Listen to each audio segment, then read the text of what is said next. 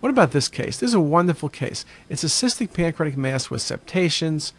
We can think about a cystic renal cell carcinoma. We can think about complex cysts, an unusual entity that's been described, and you can see some more information on the slides that follow this comment, is the MES tumor, the mixed epidermal or the mixed epithelial and stromal tumor. It's in October 2010 radiographics.